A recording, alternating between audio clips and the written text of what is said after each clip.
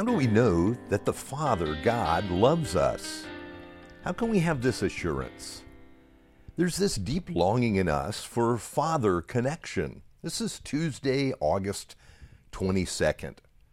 Years ago, a friend of mine decided he would find his biological parents. Now, he knew he was adopted, and to conceal the identity of his mother and father, their names had not been recorded on his birth certificate. Now, the process for him was slow and arduous, since his parents had asked that their names be kept under wraps. This friend had to work all the legal angles that he could, and even try to take some shortcuts along the way. Ultimately, he found out what high school his mother had attended, and traveled to that school to see the yearbooks so that he might solve the puzzle and finally be able to meet his birth mother.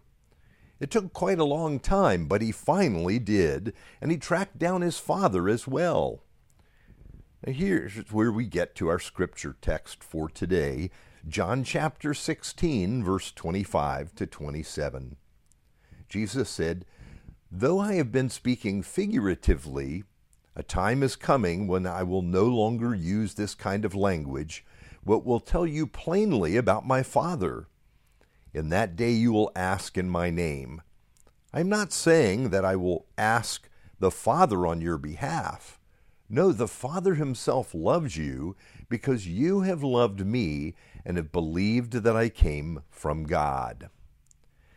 Now, this is the tail end of this section of teaching of Jesus before we get into chapter 17 and we're allowed to overhear the prayer that Jesus lifts before his Father. Now, for so many of us, the nature of the relationship we have with our fathers reveals so much about our stories. Many of us are carrying what have been called father wounds because we did not have a healthy relationship with our dads. Others of us were sent off well into life by a father that loved us and invested so much in us. I remember living with a family for a few months during my last year of college, and the father of the household exhibited such a love for his children, really in every way. He seemed to understand the unique needs of each of his 3 children.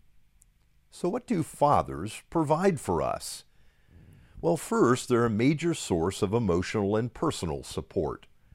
A father's love gives us stability and security, and that becomes one of the foundations for our future.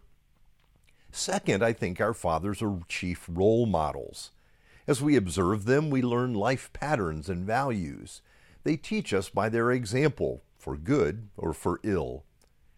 Third, I think they provide boundaries for us and discipline us and train us. They also teach us how to solve problems and how to apply ourselves. They are a critical factor in the occupation that we choose to pursue.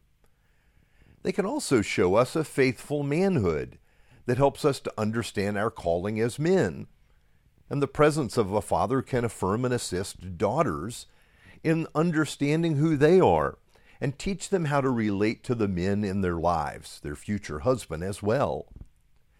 Faithful fathers can model moral values and teach children truth. Now, of course, one of the most important of the gifts fathers can give to their children is intimacy, the connection to one that is always for them, always in their corner, one that loves them without question. I want to go back to my friend in search of his birth parents. Why did he want to know? What did he hope to gain? Well, he never told me, but I think it was an effort to understand his own identity. Would he look like his mother or his father? Would he have similar mannerisms, similar speech patterns? I think for us, the most important aspect of having a father is that.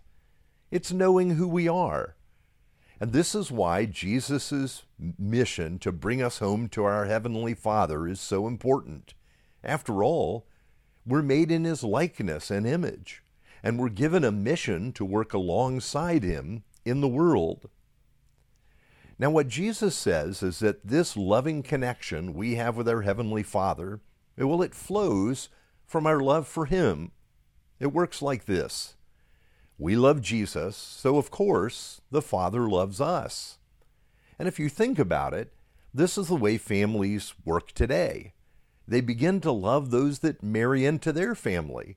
They come to see the love that their child has for his or her spouse before that person was outside, and then they become family, and they begin to receive a love born of this new relationship. This self-same love produces the sense of bond that we enjoy with God.